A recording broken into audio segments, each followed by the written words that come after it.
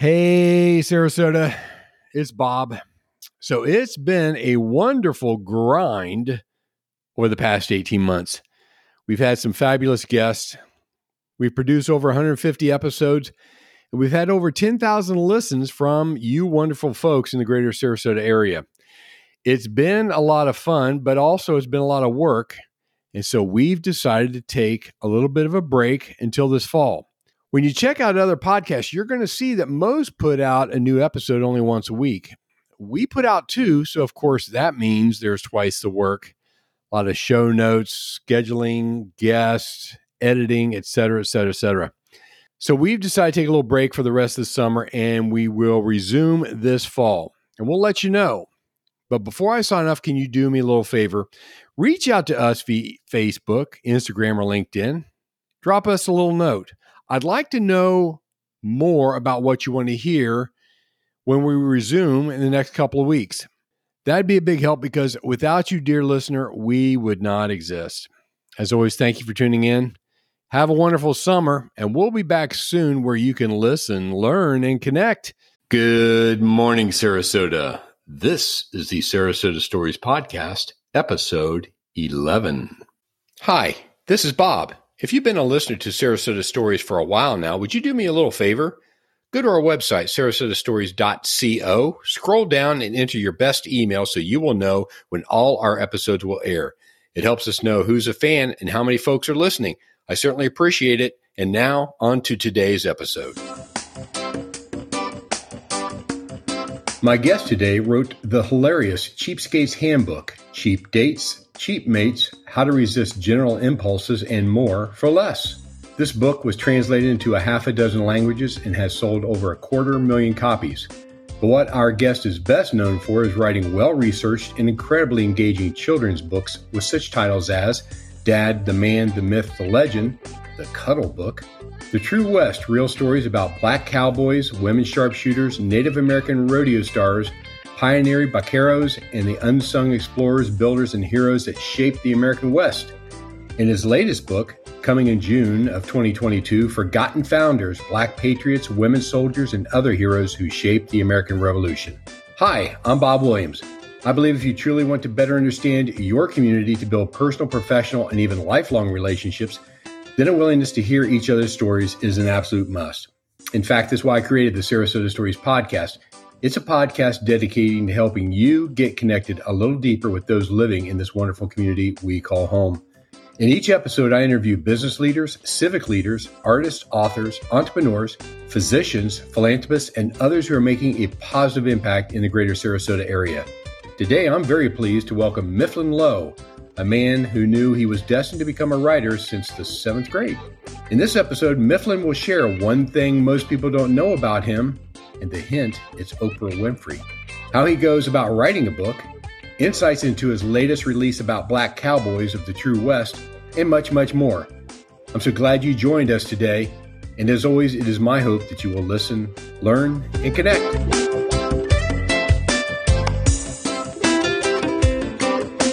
Lowe, welcome to the show. Hey, should I call you Bob or Mr. Williams? No, please call me Bob, since we're friends.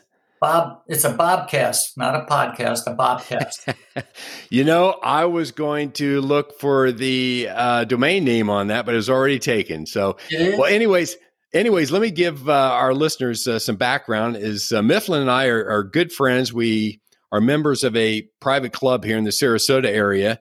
And he is quite the writer. And so I wanted to have him on the show and talk about how he got into the writing business and what he did to make a living. He was in the ad industry for a period of years and what he's working on now because he has some pretty cool stuff. So, but before we get into that, I would like for Mifflin to share with us what is one thing that very few people know about him. Well, actually, I'm going to say three things. One is that I had a book published a long time ago called The Cheapskate's Handbook, which sold like a lot. Sold like 250,000 in English. It's in Italian. It's in Norwegian. It's in Danish. So wow. So I was invited to appear on Oprah. Winfrey show. And Well, that's cool. It was cool, except the only thing that was uncool about it was that they called me on Monday, right? And I was living in Rhode Island at the time, and they said, "Can you be out here tomorrow?" And like you said, I was used to working in advertising, so people would make my scheduling for me. They'd book flights and all that, so I had to get out there tomorrow, Tuesday.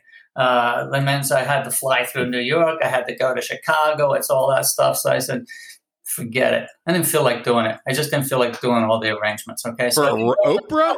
Yeah, I didn't go on her show. So that was like probably the dumbest, everybody makes at least one dumb financial professional decision. Right. You got to kind of think that was maybe the dumbest one I ever made. Right. But actually this was back before she was famous for promoting books. All right. This is like, so yeah, it was stupid anyway. But the other thing is I had a brochure because I was in advertising. I had a brochure due Wednesday. So they called me Monday. I had it due Wednesday. So I said, you know what? I got a deadline. So I honored my deadline and dumped Oprah. Well, I trust you made millions of dollars from the brochure, right? I made at least $100. And I'm not kidding either. Oh, well, so how did you get into the writing business, and specifically what type? I have been able to write since I was in 7th grade. Okay. Wow. I just know it. It's like some kids, like I said, you get a kid in gym class who can climb the rope, and get to the top like in 2 or 3 seconds, right? And 2 or 3 seconds, I'd still be pretty close to the gym floor. All right. But I could write. I mean, I know it was my talent. It's my ability. It's like I've never had any problem with them. People always say, "Oh, I have writer's block. I have writer's block." I'm thinking, if you have writer's block and you can't write, don't bother, because the world doesn't need any more people trying to write. Like so it's like, but I've never had writer's block for 1 second, not one. So yeah, and so then obviously, if you want to make money as a writer, probably the best way to do it is to go into advertising, which I did, and I was very successful at it.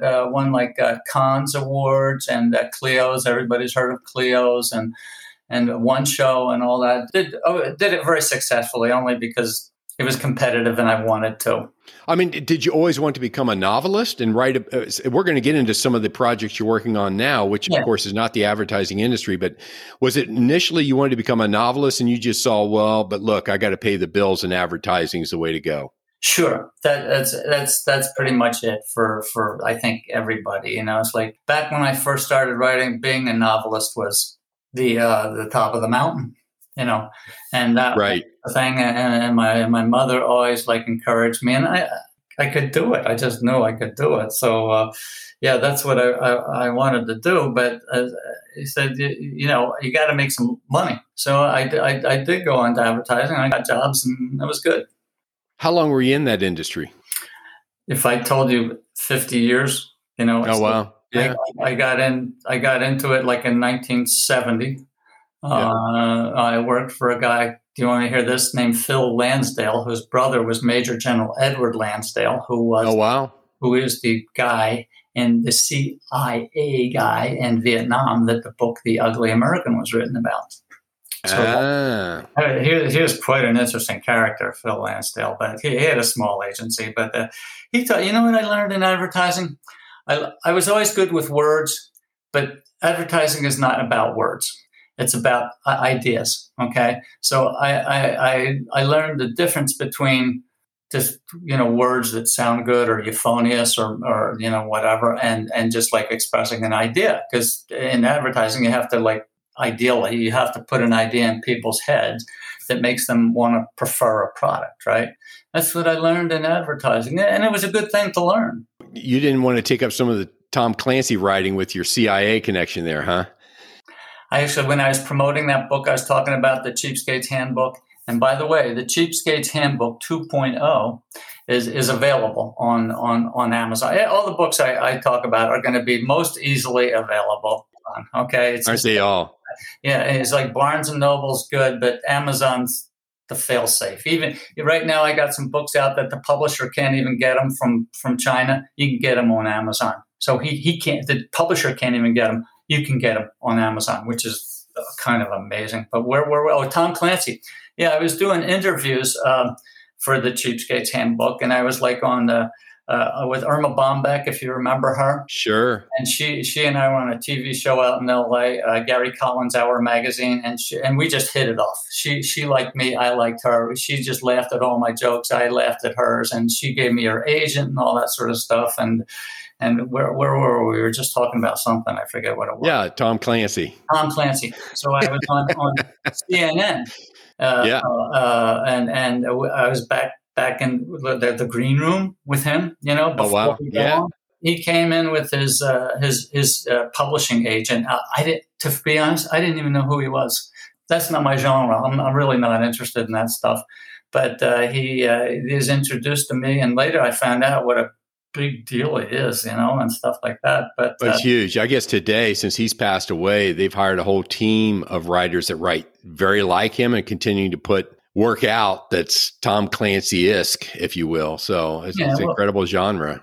He was, at the time, he owned an insurance agency in Maryland, I think. And he said he was still doing that. And I thought, man, right. If I was making money like this guy, I'd be out of the insurance business in a heartbeat, right? Yeah, yeah. But he's I think he's very practical. He's very practical in what he wrote, and even in his, I'm going to stick with insurance until he died, I guess. Well, to each his own, I guess. And so, but let's get back to what you're working on right now, because this is Black History Month, and you've just written a book, or continue to write a book, about the True West. And that's real stories about Black cowboys, women sharpshooters, Native American rodeo stars, pioneering vaqueros, and the unsung explorers, builders, and the heroes who shaped the American West. Talk about that for a little bit. That's pretty interesting. It's very interesting. And the book's doing quite well. It's called The True West. The heck with Tom Clancy. Let's talk about you. Yeah, let me put all that stuff down. So it's called The True West, and it's by Mifflin Lowe. It's on Amazon, it's at Barnes & Noble, and et cetera, et cetera. And the fact of the matter is that about 25% of American cowboys were Black. And you didn't really hear that much about it. And it's like, you can argue, well, it's 18% or it's 28% or whatever. So about a quarter is right one way or another. But you think about it, a lot after this, the Civil War, you had all these formerly enslaved people. Of course. And there was no Social Security. There was no welfare net. They had to do something for a living to stay alive, right? And a lot of them had actually been cowboys, especially in Florida and Georgia. And so they went out west and they got it, and they got jobs working. It's a real blue collar job being a cowboy. Well, of course. And it's hard work. And so if they could do it, they got the job. Okay, some of the most amazing people. And this book is really about diversity in the American West. Okay, it's. I'm not making a point versus. I'm just trying to be honest and accurate. Yes. It's really all about the fact that maybe the American frontier was maybe more of a melting pot than even the cities in the East Coast. I mean, you think the cities in the East Coast, you had like Chinatown, you had Little Italy, you had the Irish section and all that. Out in the West, I think it was much more, wide open and kind of melted together. I mean, if you could do the job, you got the job, right? If they needed you and you could do it, you got the job.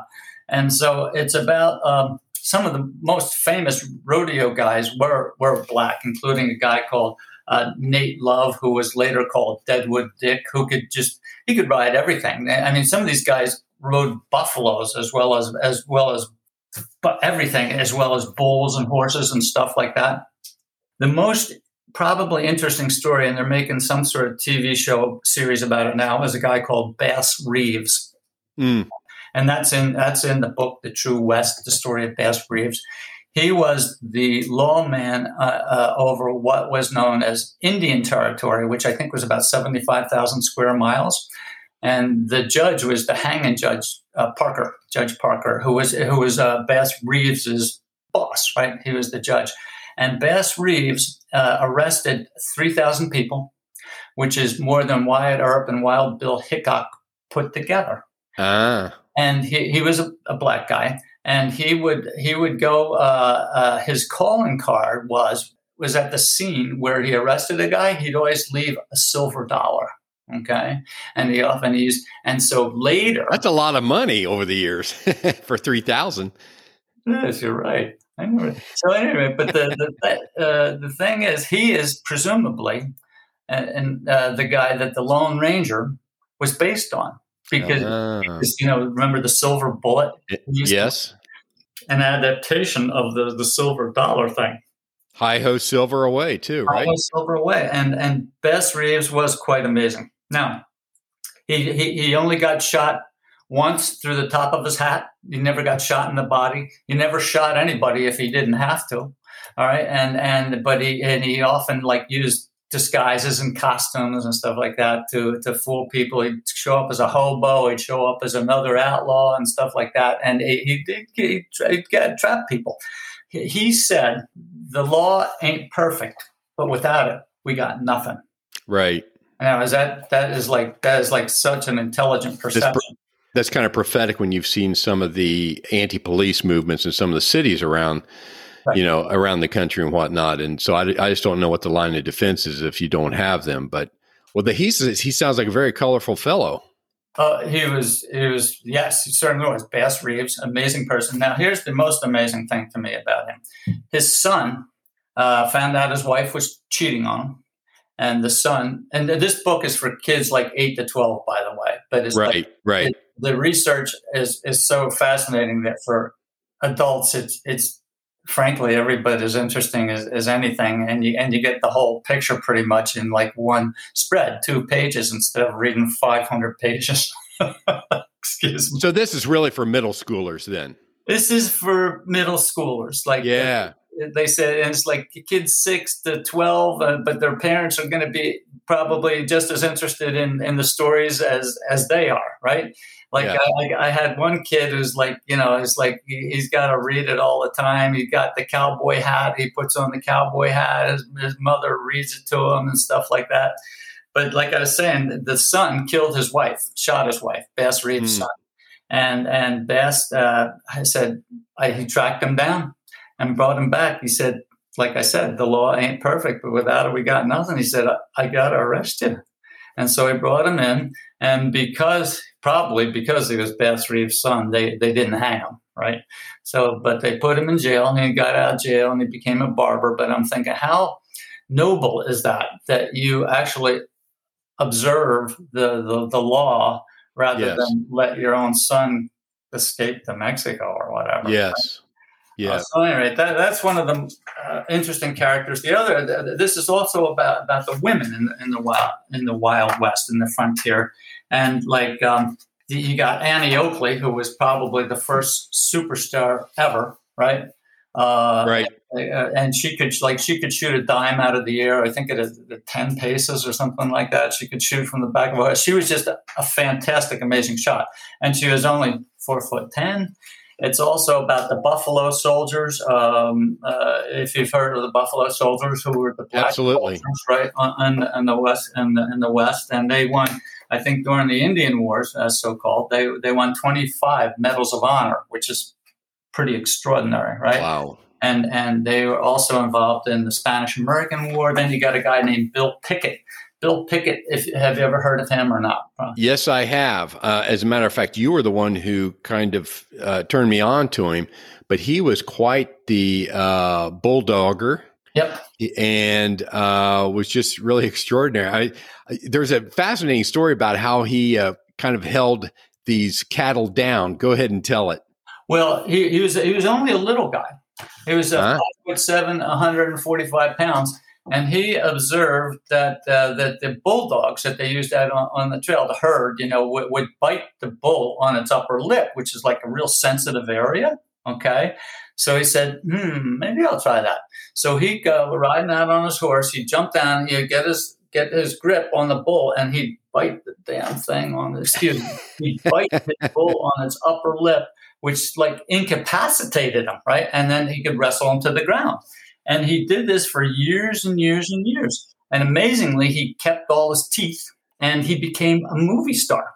And in fact, bulldogging was something he invented for people to do, other than just dogs. And now it's $1 million sport in the Professional Bull Riding Association, I don't think they don't bite him on the lip. They outlawed that. Do you know that? I'm sure they did. I knew it was hurting the bulls, so that's why they outlawed it. Right. So anyway, he became a movie star in the silent era, and the first one was called The Bulldogger, and the other one was called the Red something or another, the Red Demon, or the Dusky Demon, and a couple movies, but he wasn't a huge runaway. Put it this way: a black cowboy in a black and white movie with no sound. He wasn't right. So of course, it didn't last forever, right? But then you have the other people like Calamity Jane, amazing person, and Wild Bill Hickok, whom I put in there as a astonishing person, and Jackson Sundown. I'm looking for another one. Oh, there's Mamie Halfley. Now, do you ever remember like the famous diving horses at like the Steel Pier and so forth? Yes, you and I are telling our age right here. Yes, I do remember the diving horses. Well, I've heard of it. I don't remember it. But she said she was from the West, and she said, in the West where I was raised, women are by no means the weaker vessel. And it's really interesting because I think she'd go up 50 feet up into a tower, get on her horse, and dive 50 feet into 10 feet of water, and that was her act. And so for these Western shows, then, yep. Well, it was Western shows and all different kinds of shows. She was an amazing cowgirl. She could ride, backwards and everything. So that's the book, The True West, which is it's doing really well. It's selling very well. It's selling so well that the publisher has contracted with me to write 2 more books. Oh, that's wonderful. That's great. Yeah. So I just finished one more or less last night, and it's called Forgotten Founders. It's about women and people of color in the American Revolution. And very cool. Yeah, that'll be out in June of this year. All right. So it's not out now. So we'll have to have you back on the show so you can talk about that. Give us a preview of it. That would be great. And this publisher, they give away for every book they sell, and this is called Bushel and Peck Publishing. For every book they sell, they give away one to what's called an underserved school or library or community center. Okay. Right. So I think, how can you argue with that? That's a good thing. And this publisher also did another book that, The True West was picked by the Children's Book Council as a book of the year for social studies. That's very cool. Yeah, and I'm on the Loco Kids site right now, and I see that. Are all these published underneath the Loco Kids umbrella? No. Okay. The Loco Kids was my effort to self-publish because I moved down here to Sarasota, hoping I had an animated movie. It's about a young black kid from New York City who imagined he was a cowboy. So he'd walk down the street and he'd see the tall buildings and it would become a Grand Canyon. And he'd see a lady in a fur coat and she'd become a grizzly bear, right? And you see a dog and it would become like a wolf. And it's like it's a great story. And you can actually see that and listen to some of the songs on my website, which is locokids.com, like crazy. Very cool. Loco Kids. So where did your desire to write and publish children's books come from? I mean, there's a lot of imagination there, obviously, to hold a middle schooler or a child's attention span. Where did that come from you? Well, I thought it was going to be easy, and it isn't. Because I was a writer. I had some short stories published in what they call small books, and 2 of them are in the Yale's Beneke Library, which is a good thing. And then I did the Cheapskate's Handbook, which sold a ton, right? Right. And I followed that up with a book, which is my favorite book, called I Hate Fun. All right, and it's a humor book. But I mean, it's like that's not what I'm doing now. So I did that other book I was just talking about, Cowboy Howie, about the kid from New York City, and it's like I went to a production company that worked with Hasbro, and they loved the idea. Then when we signed a contract, and I went in the first meeting with all these kids, and they said, "Well, does he have to be black?" And I said, "Well, that's the story. He's a black kid from New York City and stuff like that." They said, "Oh, okay, all right, fine." So next time I came back, they said, "Does he have to be the central character?" I said, "He's the Fonz, right? You take the Fonz out of Happy Days, what do you got left? Right. Nothing. You got nothing." So this was like I was like hitting so successfully on this. I thought, just give me back my rights and we'll call it all off, and I'll sell it. Right, and they did, and like it just like it's been years and years and years. And that's where the True West actually came from. Is I pitched that book, Cowboy Howie, to this publisher, and they said, "Well, did you ever think about doing about?" I said, "Kids don't know about black cowboys, and because I used to do these shows Right. in schools and libraries and stuff like that, and everybody just sit there like with their fingers up their nose now, what are you talking about?" Right? So he said, "Well, it would be great to do nonfiction in this." So I said, "Yeah, okay, fine." It's like I write professionally, so I did it, and it's still doing quite well. And like I said, they want to do a whole series. And here's the really, really, really good part is right now I am working with a 2-time Grammy winner, Dom Flemons, who is a black cowboy singer, folk singer. And very cool. That's very cool. And we are working, pitching a series based on the True West. He's like perfect. He's kind of like LeVar Burton plus Mr. Rogers combined. Okay, he's got just the nicest, easygoing personality. So this would be for like kids, young kids, say like 5 to 9, right? A TV series. Yeah, and so we're working on that. I just finished writing the pilot. And we'll, you never know in Los Angeles what's going to happen. And usually everything falls apart. But so far, so good. Good. Well, as we wind up here, why you said you thought it was going to be easy writing for kids' books and whatnot. Were you just like a very imaginative kid when you were younger, growing up in the Princeton area? I mean, where did all that come from? I grew up in Philadelphia, basically. Oh.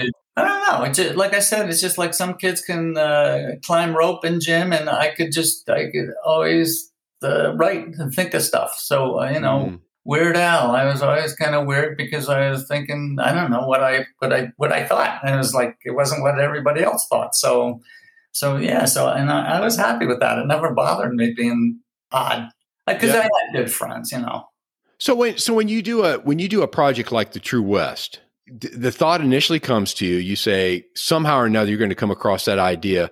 This would be a great book.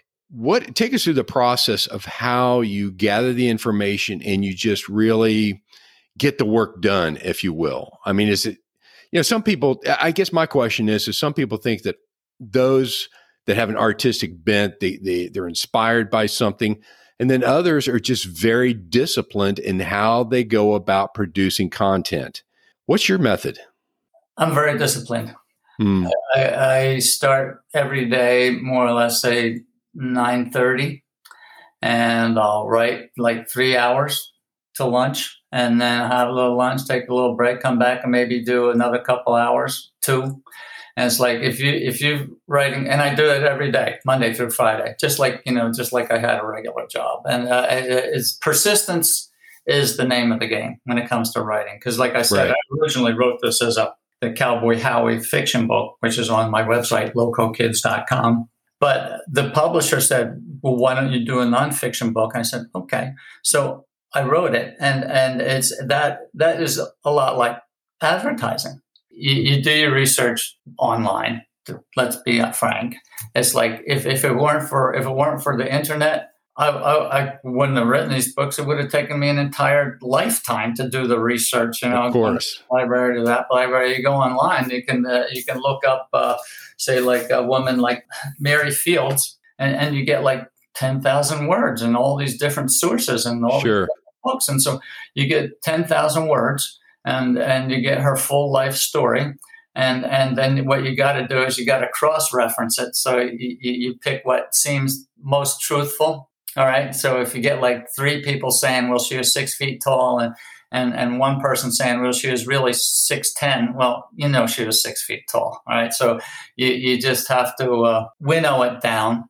And then you have to take those 10,000 words and you have to reduce them to like 350 to 450 words so that they'll fit on a spread. That's what I'm saying. It's a lot like advertising. It's just like the True West is informational writing. And you try to be entertaining about it, and try to be engaging. You don't get to talk about a kid seeing a fire hose and it turns into a snake. That's a whole different deal. Right. So then this publisher asked me to do another book, which is called Dad, the Man, the Myth, the Legend. I like that title because I'm a dad. And I sometimes think I'm a legend, but that's just me. Well, that's out now. Oh, okay, good.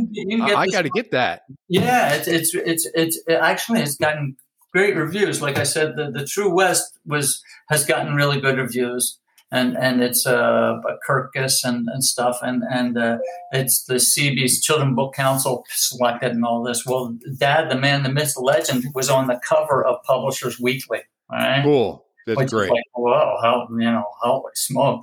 And they also got great reviews in Kirkus and Publishers Weekly and like the book list, which is, all these different like reviewing books, right? And they like it a lot, which, I'm happy if they like it a lot. Here's the review from Kirkus, a child enumerates all the way a dad is a superhero in his own right. And that's clearly like he's got an imagination that he gets carried away with the guy is. And like the mother keeps him in line. She's so like he thinks he's like Tarzan and he really isn't.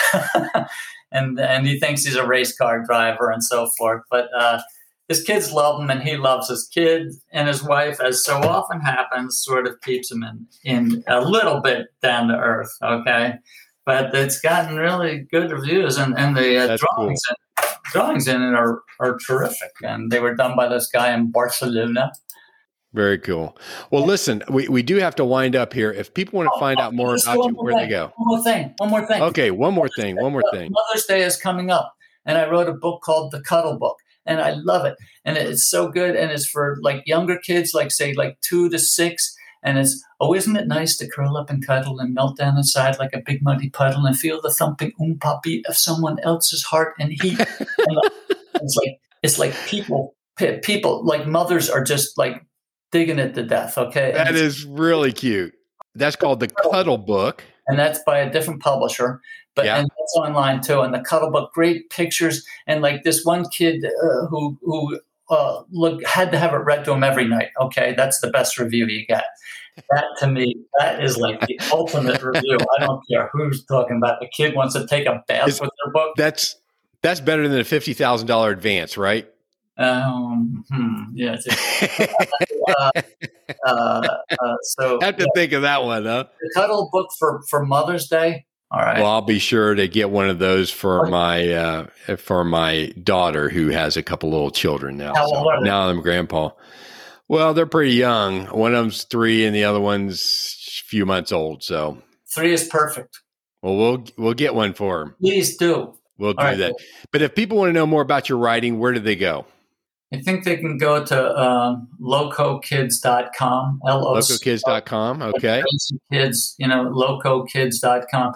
I would go on Amazon and click, say, Mifflin Lowe, and you'll just see you'll see about, I think, 13 different books or so. But I would get The Cuddle Book right now, or Dad, the Man, the Myth, the Legend, or The True West, or good books. That is very cool. Well, I wish I had your talent. I don't.